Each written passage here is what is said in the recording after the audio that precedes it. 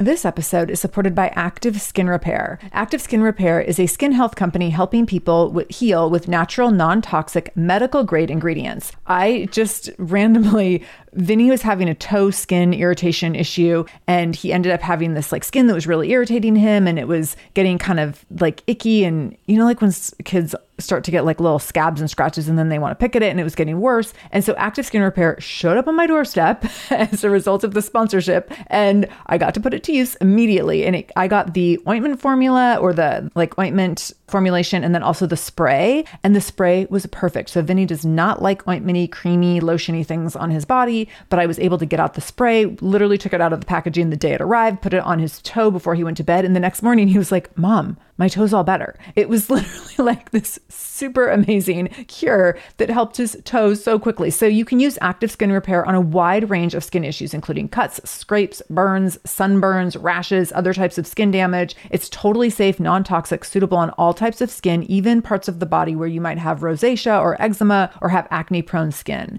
This is also safe for the youngest members of your family up to the oldest. So now you have one simple solution for your family's skin health needs. With over 500,000 happy customers and thousands of 5-star reviews and super safe and clean ingredients, Active Skin Repair is something that you want to have on hand for your family. So to get your own Active Skin Repair, go to activeskinrepair.com to learn more about Active Skin Repair and get 20% off your order when you use the code SHAMELESS. That's activeskinrepair.com. Use the code SHAMELESS for 20% off your order. activeskinrepair.com, code SHAMELESS.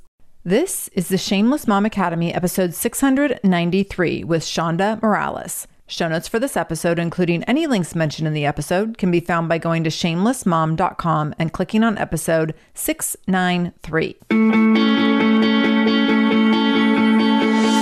Welcome to the Shameless Mom Academy. I'm your host, Sarah Dean. I'm here to give you and other passionate, driven, unapologetic moms tools, resources, and a little bit of humor to help you lead more positive, powerful, and purposeful lives every damn day. One of the best things about the Shameless Mom Academy is our community, so be sure to join us in our free private Facebook group to connect with other shameless moms just like you. You can find us over at shamelessmom.com/Facebook. All right, let's dive into today's episode.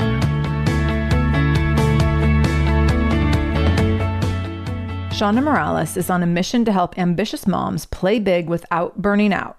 Author of the award-winning book, Breathe, Mama Breathe, as well as Don't Forget to Breathe, she is a psychotherapist, life balance coach, therapreneur, and podcast host. Shonda serves on the board of the Shanti Project, an education nonprofit providing evidence-based mindfulness services to children and adults. She lives in Pennsylvania with her husband and 2 kids, loves to play outside, endeavors to practice what she preaches, and is perennially fascinated by what makes people tick.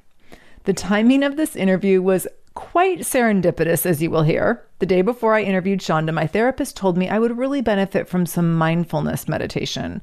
I was skeptical, if not downright doubtful, so I loved picking Shonda's brain as we dug into all the ways mindfulness as a practice can shift our brains to help us achieve balance, though not in the sense you might imagine, greater productivity, creativity, and overall energy.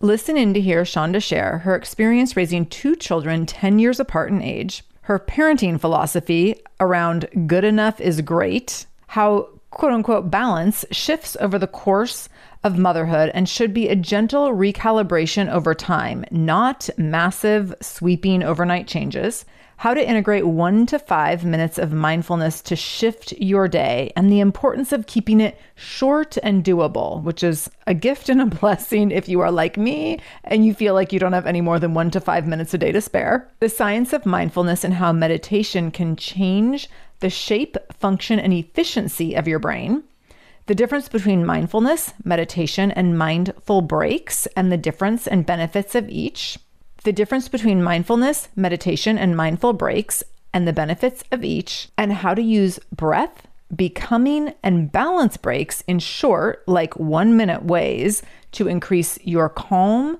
your energy, or restore a mindset of balance to your day. Oh my goodness, so many goodies in here. So please join me in welcoming Shonda Moralis to the Shameless Mom Academy. Shonda, welcome to the Shameless Mom Academy. I'm so happy to have you here today. Hi, Sarah. I'm excited to be with you. We're going to talk about balance and breathing and mindfulness and all the things that we all really need, but maybe don't do a great job incorporating as moms. That's right. Absolutely. We tend to come last. Yes. I will preface this by saying that I was in a therapy appointment yesterday and my therapist was reminding me again that I could benefit from some mindfulness meditation. And I just got really mad at her. So I'll just let you know, that's where we're starting this conversation is that I am probably your ideal client and I might get mad when you tell me to breathe. All right. I'm ready for it. I'm ready. But I'm honestly really excited to dig in because I think that there's so much of this conversation that's going to be relatable and helpful. But I think what I'm most looking forward to is how do we integrate things? How do moms integrate new habits? And that we know are going to be beneficial, but that we aren't good at prioritizing. So, and like, I'm raising my hand as that person right now. So, and I love that you're owning your skepticism right away because I was there too. And so it's, it's something we can definitely talk about and address because you're not alone for sure. And it's sort of like, seriously, going to add one more thing to my to-do list. Get out of here. Yes. Get out of my face. So we're going to talk about that. I'm sure. I can't wait. So before we dig in, tell us a little bit more about the dynamics of your personal and professional life beyond your bio and what you're most excited about right now. Yeah. So I'm the mom of two. My kids are 10 and 20. So I have a fifth grader who just started and my daughter just started her senior year of college. So that disparity is interesting, keeps me on my toes. And what I'm most excited about right now is we're recording the end of August, but in mid-September, I'm going to be launching the second edition of my book, Don't Forget to Breathe. And so that's been really fun. I just had a TV segment. They came to my house. I'm familiar with the local TV people. I'm kind of on every so often. And this was the first time at my house. And I was like, okay. So my dog, we were just talking about our dogs. My dog was on camera because she doesn't like the paparazzi really, but she might be famous now. So, but that was exciting. That was fun. How exciting. Oh my gosh.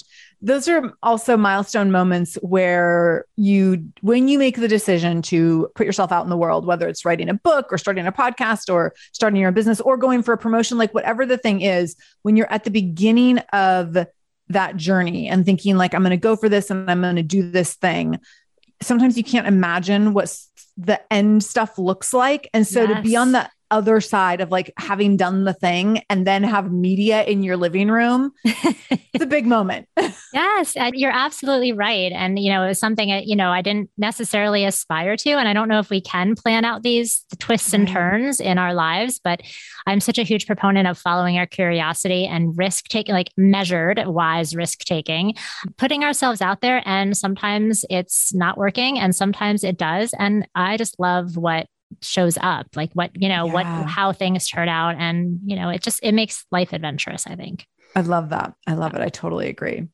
So I want to talk a little bit about your motherhood experience because you referenced this already. And when your team reached out about this conversation, it was really about mindfulness and all the good things that we're going to get into.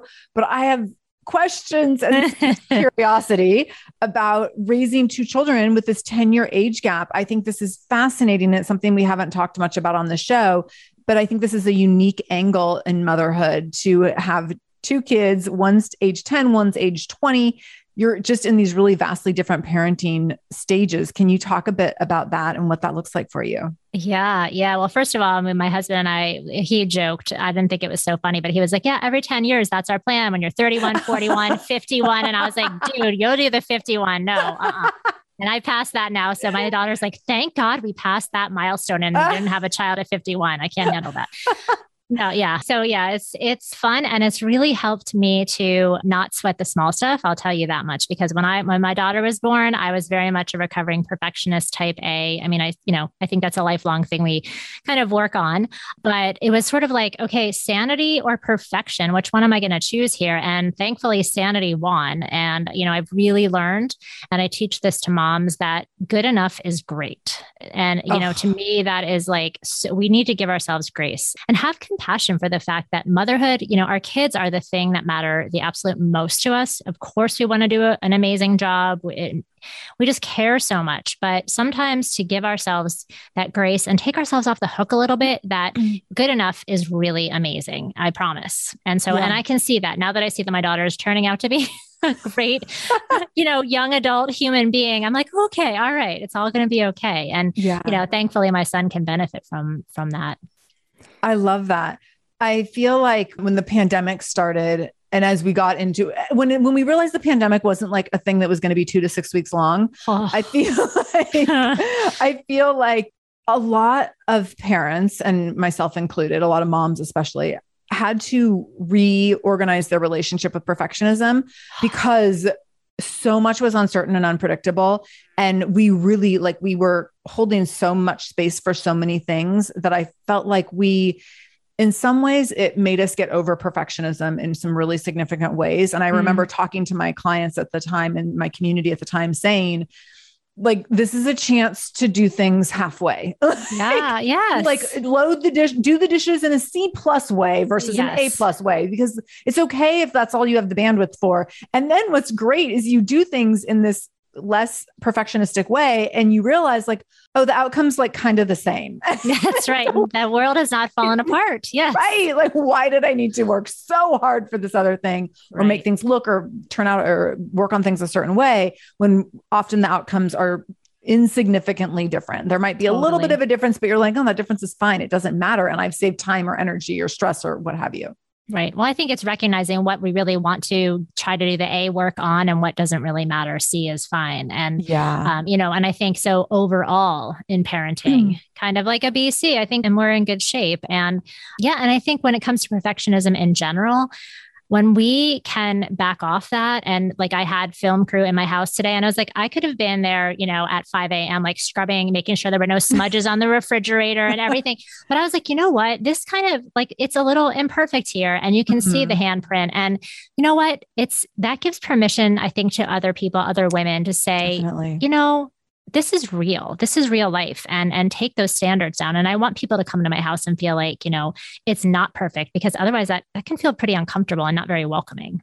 Absolutely. Yeah. I've noticed over time, and having to do so much marketing in my own business over the years, I used to get so bogged down in typos in emails and typos in blog posts, and oh my gosh, a lot of time. And I remember when I first started a blog, I don't know, 15 years ago or something, I remember I would send versions of it to my mom and be like, she was a retired teacher. And I'm like, hey, can you just copy edit this for me? And did I miss any commas? And now I'm like, if the worst thing I do today is miss a few commas, we're real good. That's so right. Now it's when I send out correspondence and stuff, I do the best that I can do, but it's a loose, a quick proofread before it gets out, because I just want to get it done.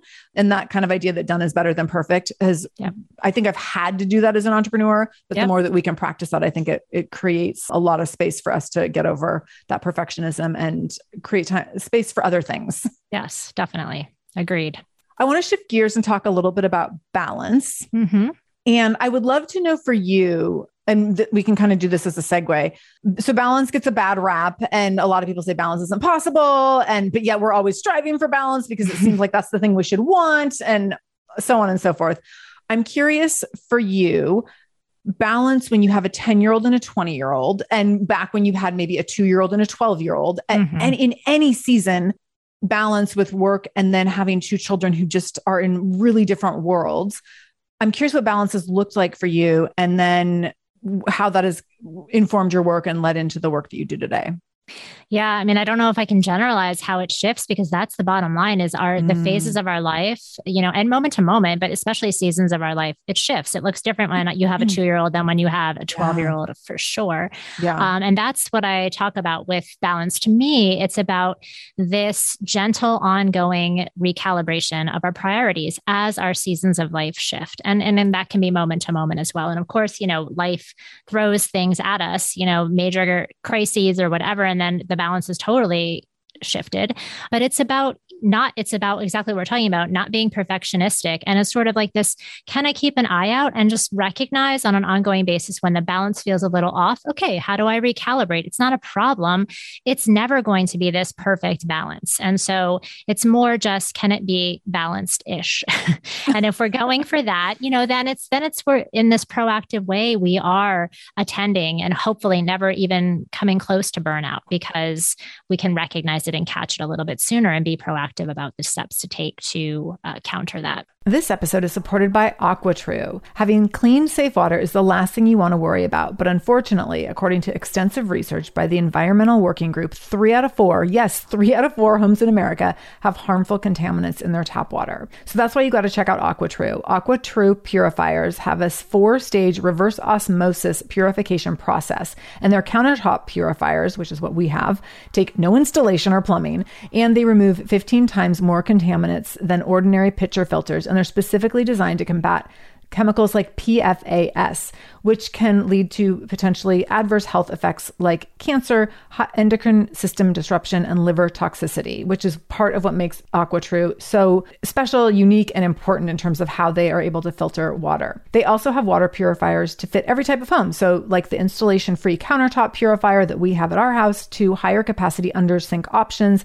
They even have Wi-Fi connected purifiers and mineral boost options. So I'm so excited about our new AquaTrue. And here's the thing. I swear it's like a gentle reminder to actually drink more water every time you walk into your kitchen. So we are drinking more water now, and also more clean water. So more water that is more clean. It feels like a double win. I'm feeling pretty impressed with us.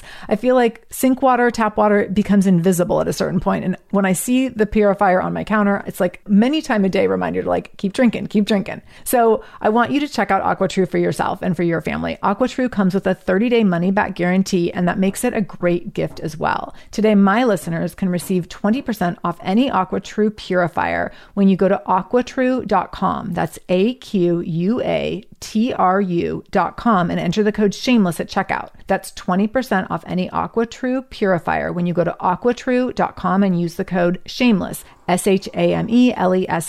aquatrue.com code shameless. This episode is supported by a podcast I want to share with you called Understood Explains. So show is about navigating ADHD, dyslexia, and other learning and thinking differences, which can be so confusing.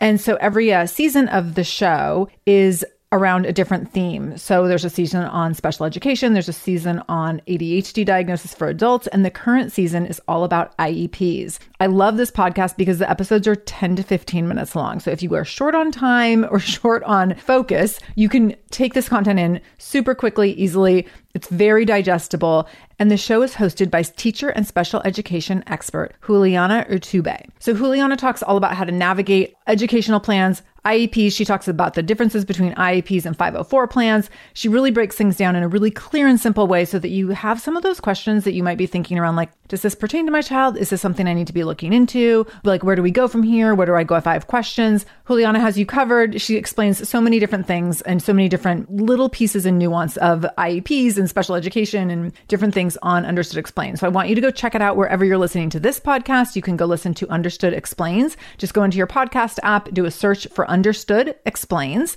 and it will pop right up. Click on it, pick your episode, and get the answers that you've been looking for and the support that you need around different learning differences and differences in school. This invitation to a gentle recalibration feels like a gift, because I feel like when we think about wanting balance, and I'm kind of putting this in air quotes, like wanting balance or being more balanced or creating more balance, I feel like sometimes we feel like we're in such a state of chaos or lack of balance that we feel like we need to flip it in the other direction. And when I think of examples of that, I think of having come from the fitness industry where I would have new clients come in and they're like, okay, starting Monday, I'm going to get up 2 hours earlier and run 6 miles and eat a completely different diet and go to bed really early. And they were like changing every aspect of their life overnight. Yes.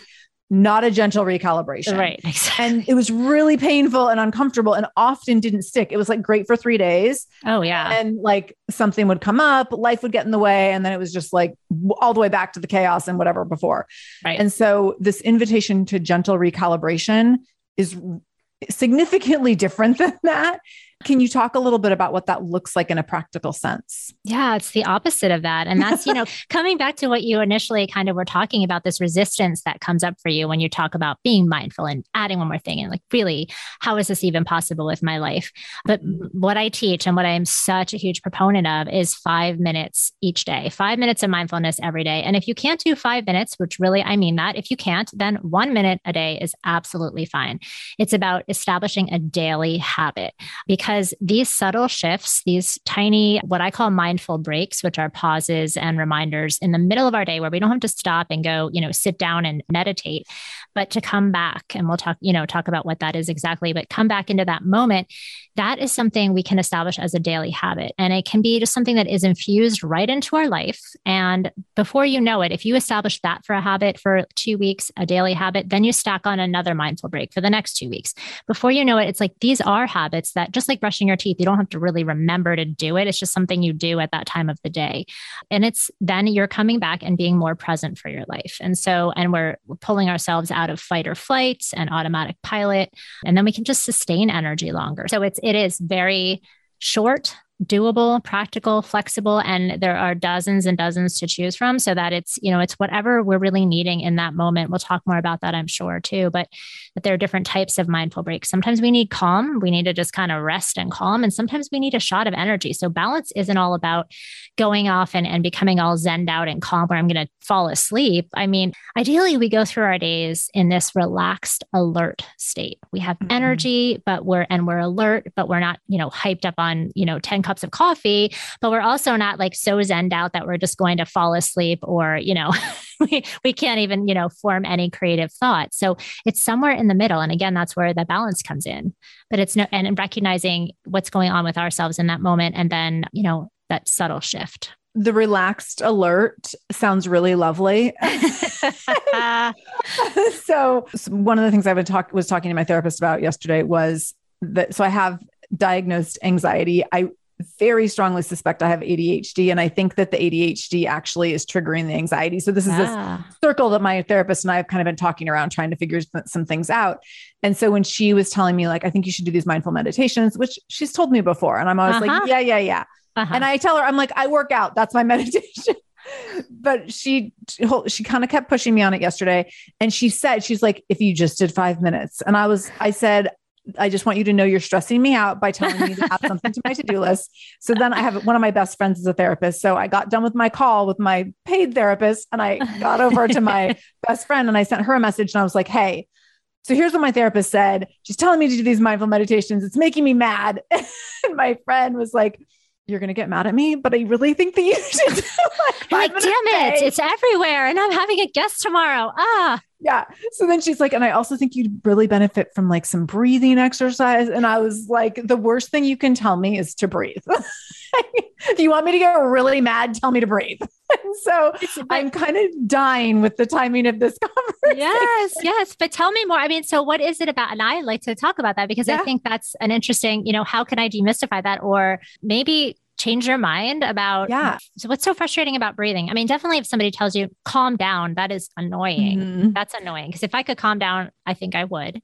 But what is it that bothers you? I'm so glad you asked, because this was where I wanted to take the conversation, not to keep the focus on me, but I think this is where I'm guessing a lot of moms fall into this category. Yep. Where I get frustrated is because my list of things to do is so long all day. In my mind, when you talk about that being like relaxed and alert, I'm like hyper alert all the time. Mm-hmm. And so it feels like if I took 5 minutes to do mindfulness meditation, that's 5 minutes where I could have accomplished 13 other tasks. That's right. Where I would have been crossing things off the list that would have eased my mind.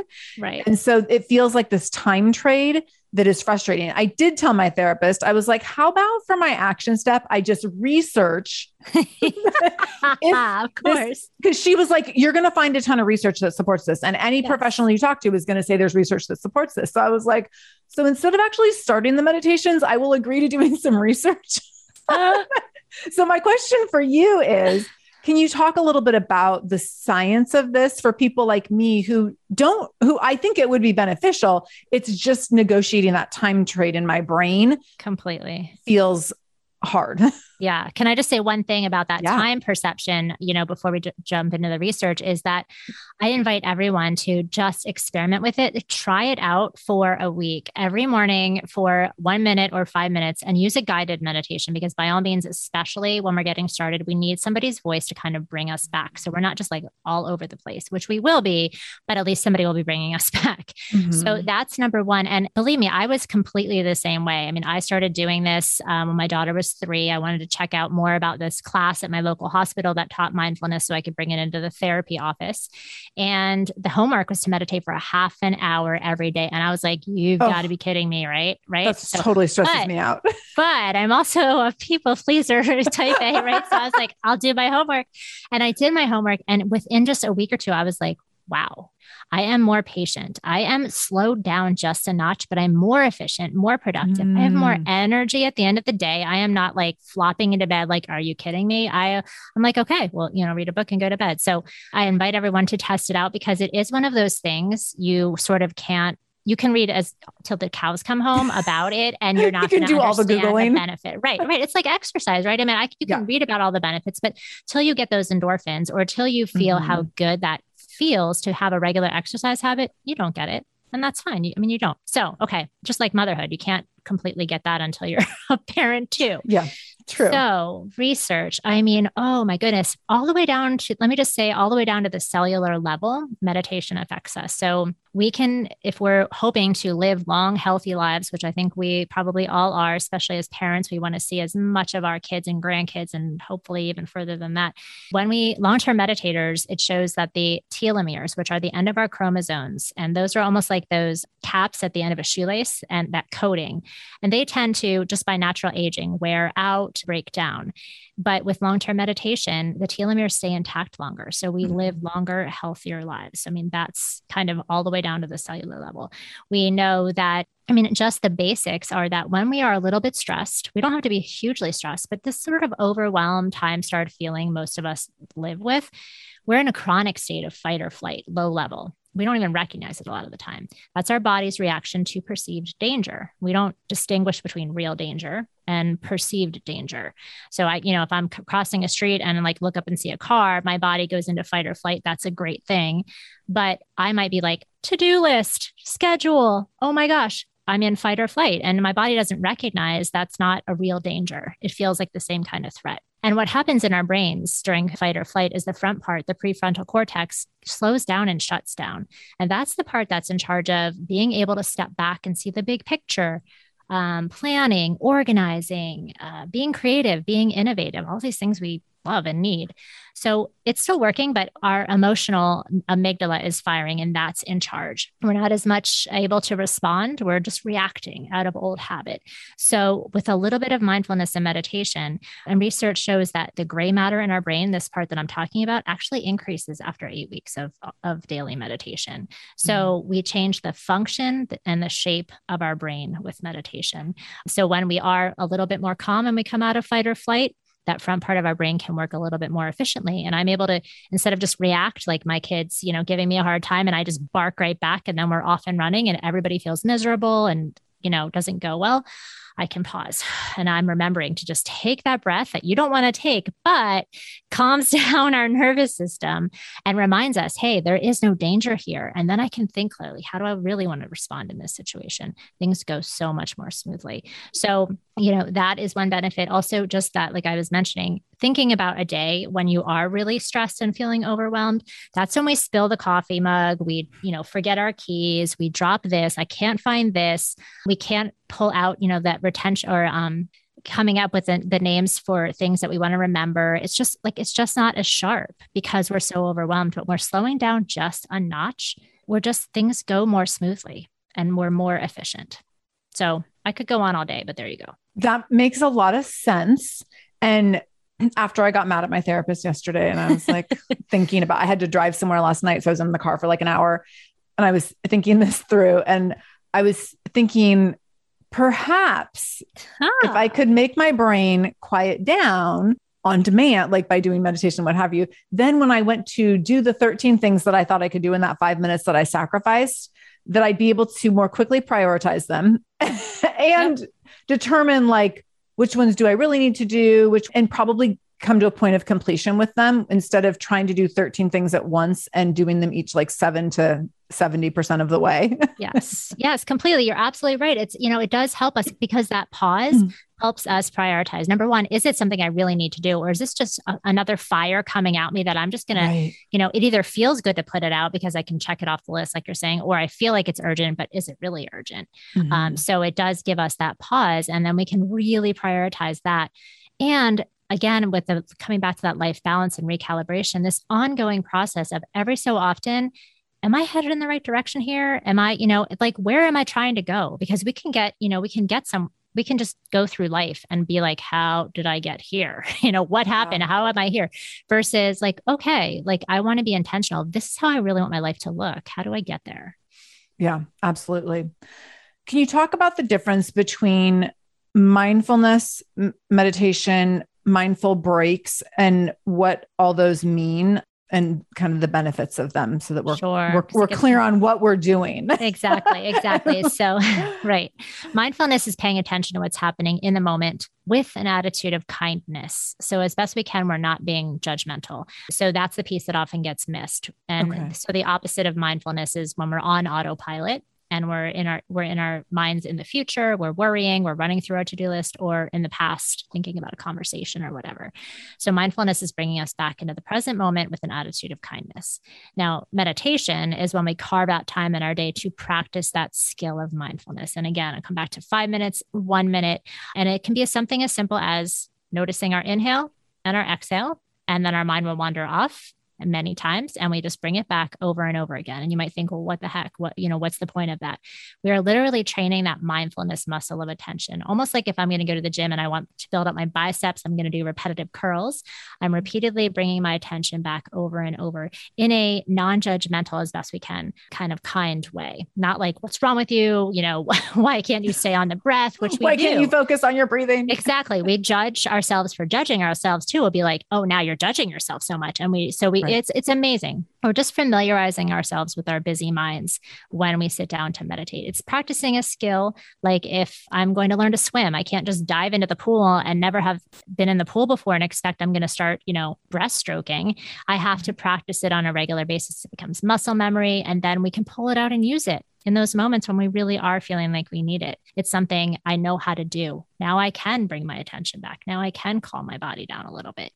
And again, it doesn't take a whole lot of time. And then mindful breaks are those pauses in the middle of our day. So I can be having a coffee mindful break. So rather than just drinking my coffee and multitasking and not even recognizing I had the coffee, I can pause for 20 seconds and just feel the mug, feel the warmth, smell it, taste it, feel the warmth down my throat into my stomach. That is a really different way of drinking a couple of sips of coffee than how I typically do it. But you know what? I'm aware of my life right now.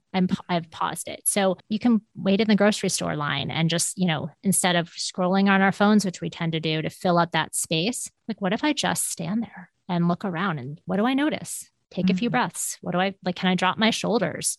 Can I make conversation with someone? It's being present for our lives. And it does actually slow the feel of the pace from one that feels frantic and urgent to a little bit more calm and sustainable. That makes a ton of sense. My therapist, and thank you for letting me use myself as an example for everything here. So she recommended to me a year and a half ago, she said, when you get up in the morning, it might really help you while you're having your coffee, to spend like 20 to 30 minutes just sitting and being while you drink your coffee. I was like, 20 to 30 minutes. Yeah, that's a lot. That's a long time to start. I was like, well, I can't do that. But I was like, I'll give you I'll do 2 minutes. So what that's turned into, and it's been really helpful, which is why I bring it up, because I think this might be a good starting point for others. And I've talked about this a little bit before on the show, but it's really reinforced by what you just said, is it's turned into now when I get up and I feed the dog and I'm in the kitchen after I've fed her and let her out to go to the bathroom, I get my cup of coffee ready. And the first 3 sips that I take, during each of those 3 sips, I think of one thing I'm grateful for. Nice. And I'm like, that's the best I can do. That's my 20 to 30 minutes. And it takes like 30 seconds. And you're still multitasking, but hey, I'm not sitting down. I'm like, right. Yeah, I'm waiting on the dog. But I'm like, if this is my compromise, this is a starting point. And I think that sometimes that little tiny starting point can be really helpful. That's exactly what a mindful break can be. And think about if you do that. So that's already your habit. Now you don't think about it too much. It's just what you do. Right. Now, if you stack on another one for 2 weeks, whatever that looks like, that could be, driving home from the office in the car. I'm just not going to turn the radio on for 1 minute or 30 seconds or something, silence. Whatever it is that feels like it fits into your life, and that becomes that habit. And before you know it, if you have your days sprinkled with some mindful breaks, you don't have to remember. It's not effortful anymore because it's just sort of what you do, and you're pulling yourself out of autopilot. You're being there for your life, and you're intentional about it, right? It's kind of like, I want to think about what I'm grateful for because this will really start my day off in a really positive way. So for someone who's just starting out, who might be resistant like me, who doesn't like adding things to their to-do list, what are some starting points or like little, whether it's mindful breaks or starting with a specific kind of mindful meditation or activities that you have coming out in your book, where would you recommend people get started? Yeah, so there are 3 types of mindful breaks. There are breathe breaks, which help us find calm and more awareness.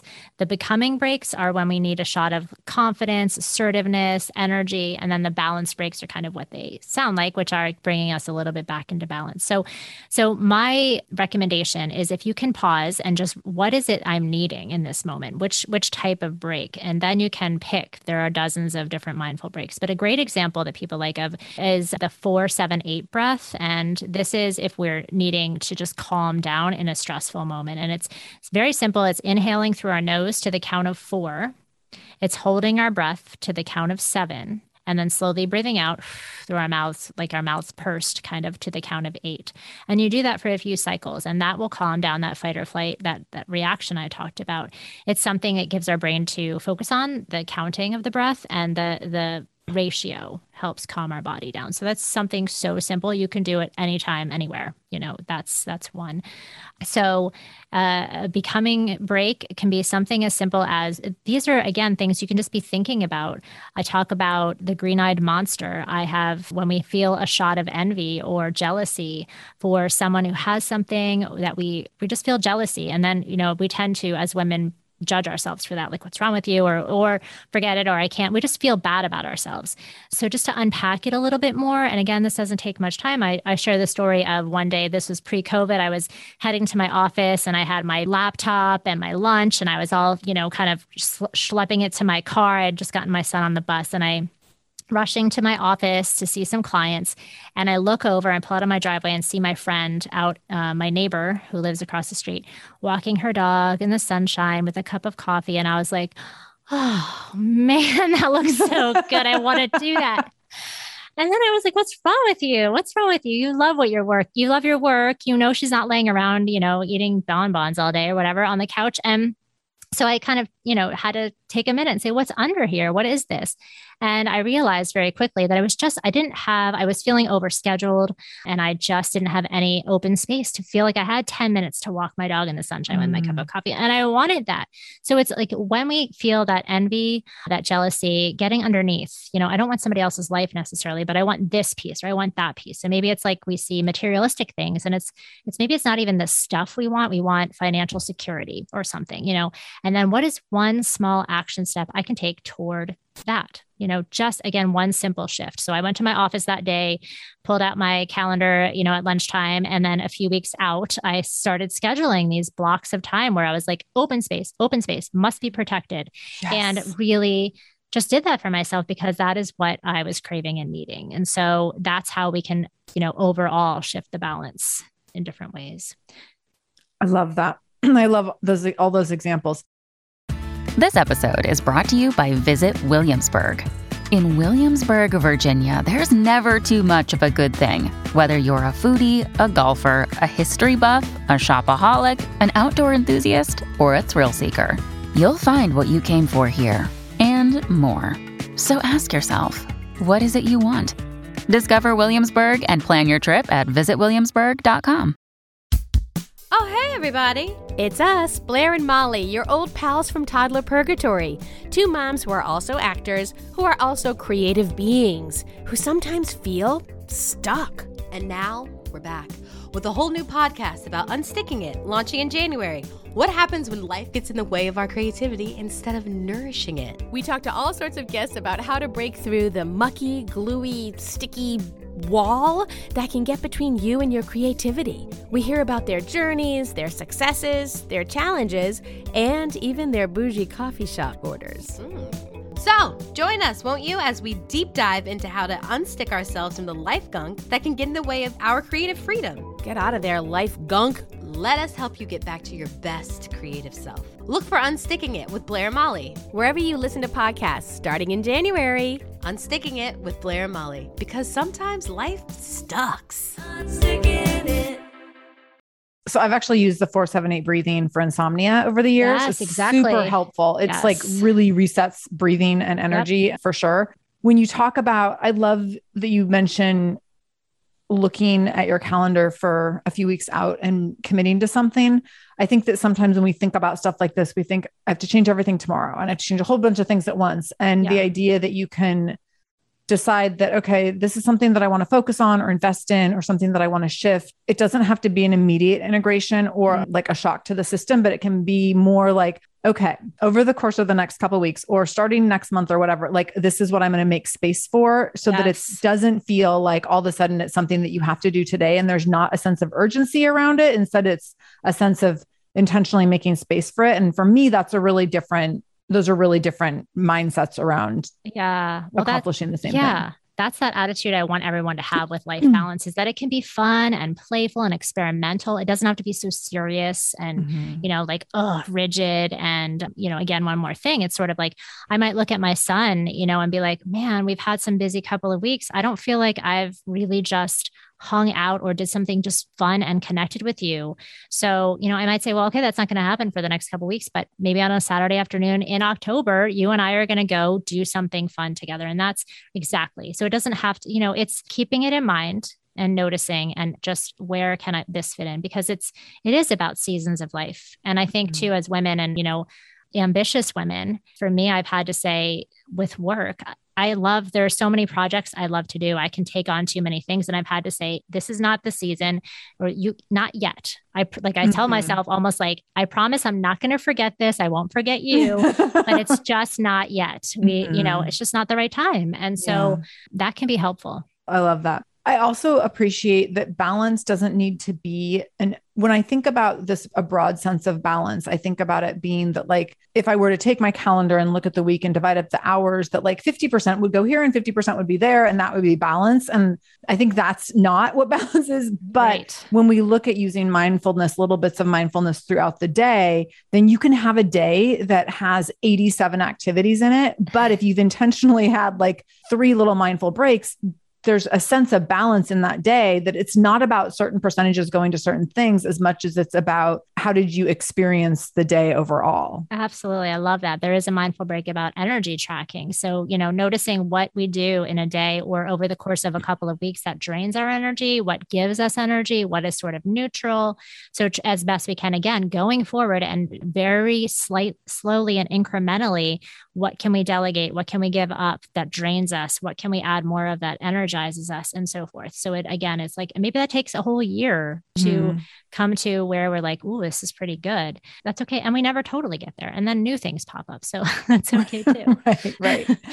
Do you integrate mindful breaks with your kids? Sure. Yes. This is something we haven't touched on, but I'm like thinking through, there's so much of this that I could see being beneficial with a 10 and a 20-year-old in different ways. But for my son, who's almost 10, I'm thinking like some of this could be really helpful for kids as well. And is that included in your work and in the book as well? My first book, Breathe, Mama, Breathe, has more of that, things that we can practice with our kids. But one is so simple and a lot of people love is a 3-breath hug, which is, we can teach this to our kids, and even 10-year-olds are still going to do it, which is a big bear hug. And then you coordinate your inhales and your exhales together. And it's very connecting. It's very calming. Some people do it before they leave the house, that kind of thing.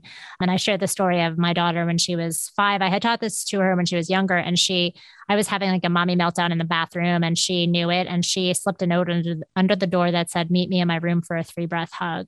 Oh. And I know, right? And then when she was like 15, I was lending a book out to a friend on mindfulness and I found it in the book and I was like, oh my gosh, I want to share this on Instagram. She's like, no, it's so embarrassing. She was 15, you know? So talking about your therapist, I mean, as I'm trained as a psychotherapist, so I feel like I do apologize to my kids sometimes, especially my daughter, because she talks like a therapist. I'm like, I'm sorry. It's just, we can't help it. It comes out like that. So it's just like that. I think with mindfulness, it kind of, when we practice as adults, they tend to, we're modeling it like everything else and they see it and we can be explicit about it. We can say, you know, I'm sorry, I lost my temper. I was so tired and frustrated and I didn't handle that well. Next time I'm going to go try to like walk away and take a few deep breaths. And, you know, so we can be explicit about it so they know how to use it too. Some kids are more receptive to actually practicing mindful breaks and doing them. Little kids definitely are, right? I mean, you can be like, let's go outside and notice what's happening in our senses right now and just like make it super playful. And yeah, but I mean, my kids, they've kind of just gotten it, whether they liked it or not. And, you know, but never push it. We never want to be like, this is more homework and this is what you need to do to learn down to be mindful. That'll turn them off right away, of course. Yeah, absolutely. Tell us about the books. My question was going to be, are there like, do you recommend certain meditation apps or mindful? So any apps that you'd recommend? And then also tell us about the book, because I know that's going to also be full of tools. So tool talk. Yeah. So honestly, I'm not a huge app user. I mean, there are many. There's 10% Happier, Calm, Headspace, and those are just a few that I know of and, you know, experiment with that. Like I mentioned, it's always helpful to use a guided voice. If people want to go to my website, I will send them a free 5-minute guided meditation. It's my voice and it's an audio download. And a guided coffee mindful break. And there's also a workbook that goes along with that. So it's like 3 different types of mindful breaks, depending on what's needed. So we'll link happy to to send that. Yeah. And Breathe Mama Breathe, 5-minute mindfulness for busy moms. That's my first book. And that's more towards moms with little ones. It does go all the way up to like driving age, but mostly kind of moms with little ones. And then Don't Forget to Breathe, 5-minute mindfulness for busy women. Both books have a ton of dozens of different mindful breaks. And they talk about meditation because to me, it's like the combo of 5 minutes or 1 minute of meditation in the morning and then mindful break. That's going to be your best kind of bet when it comes to integrating this into your life. And Don't Forget to Breathe is more geared toward women in general and creating more of this life balance. Awesome. So we will link up to all those things in the show notes as well. Does it matter what time of day you meditate? It does not. I keep mentioning morning. To me, it's always what I've done. I do think there's benefit, almost like exercise. You know, we get it in, we get it done. It really positively affects our day. And to me, when we can tune in to what's going on in ourselves for that day, that's always helpful. But having said that, some people really love to do it in the evening or at lunchtime. It really just matters when you're establishing any habit to bookend it between 2 already established habits, because then it just will flow. Yes. Have you read Better Than Before by Gretchen Rubin? Yes. So she talks about, I think she calls it like habit linking or habit partnering or something, but yes. Habit stacking maybe. Yeah. So it's something that I've talked about with clients for years, but it's like the same thing. Like if you're going to implement something new, like do it before or after you brush your teeth. That's right. Because like it's integrating it into something that you're already automatically doing every day. And then you add it to there. So that's super, super helpful advice to have one thing be the trigger for the new thing. Yeah. And again, I'll come back to, I really emphasize this idea of it being playful and experimental and always having this sense of amusement with ourselves. Because when we start taking ourselves so seriously, that is, we don't want to do that. That's not fun. It's sort of like moving and moving our bodies and exercise. How can we make it fun and playful and enjoyable? And we don't want to slog through it all the time. That's awful. Yeah. I love that. Thank you. Okay. Can you tell us how you're currently showing up as a shameless mom? Yes. Well, I would say, I think I'm modeling kind of, like I said, stepping out of my comfort zone over these past few years and bringing creativity and entrepreneurship to my work. So, I was trained as a psychotherapist, and in the past 5 years, I have a podcast where mental health professionals can earn continuing ed credits for listening. I have books and I do speaking engagements and podcasts. So to me, it is just, I'm proud that I'm modeling for my kids that, I'm imperfectly trying to balance this. And they know when I'm out of balance and I try to apologize. But, I try to just model getting back on track. Love that. Thank you. And I love the idea of that building all the things can be part of your balance. That isn't like being ambitious and going after things doesn't have to throw you out of balance, which I think oh is my really gosh, important. no, it makes me I'm so much happier. I'm such a happier person and mom when I'm doing all this fun stuff. Oh my gosh. Totally. Yeah. And I'm going to put one more shameless plug out there for just seeing my daughter, who is a senior in college now and just starting this internship. She's into social justice and policy and law. So cool. just seeing her light up as she's talking about what she's doing, that is just, I think that's what we want for our kids, right? Is like to see them be engaged and energized and lit up by what they're doing. Absolutely. Amazing. Yeah. Oh, I love that.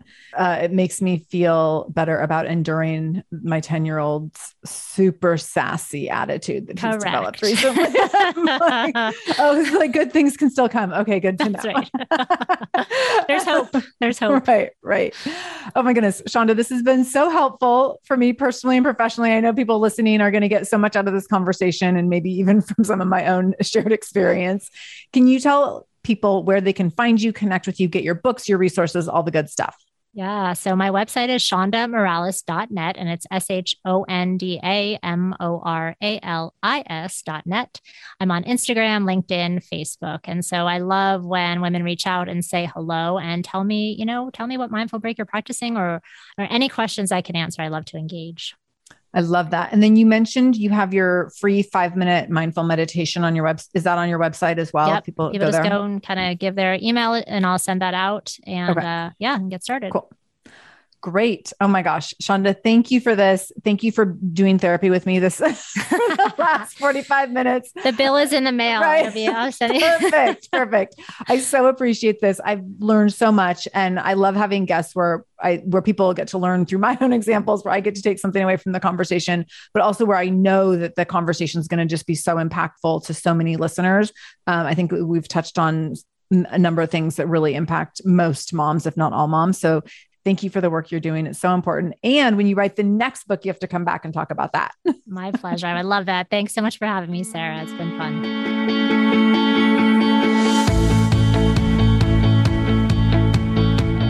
Thank you so much for joining me in the Shameless Mom Academy today.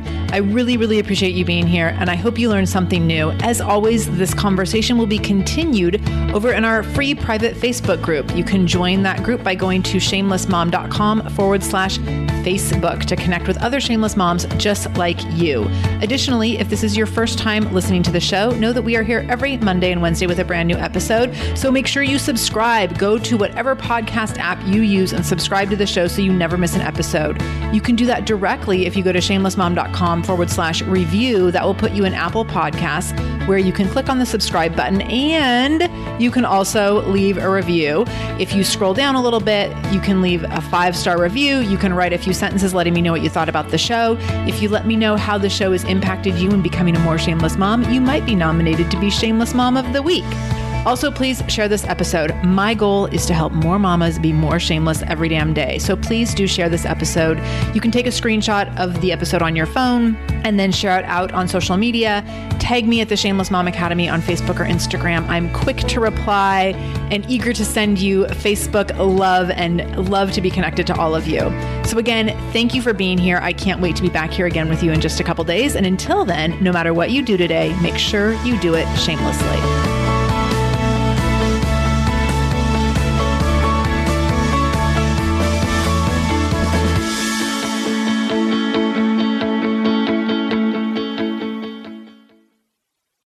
When it comes to raising kids, there's so much to consider. Things like, what do we feed them? When do we feed them? How do they sleep? What does it look like to raise kind kids? How does their nervous system work? How do I keep myself calm? What are my triggers? There's so much that comes into play, and we are distilling all of that information for you at Voices of Your Village podcast, where we bring experts in the field of early childhood and education and psychology and across the board so that you don't have to comb the internet for information. fun. You get to show up and hang out and have shame-free, judgment-free conversations and insights into what it looks like to raise kind, empathetic, emotionally intelligent humans. I'm Alyssa Blask Campbell. I have a master's degree in early childhood education. I'm a mom of 2, and I am walking this journey right alongside you doing this work. Come hang out with me at Voices of Your Village, and we can dive into real conversations with actionable tips.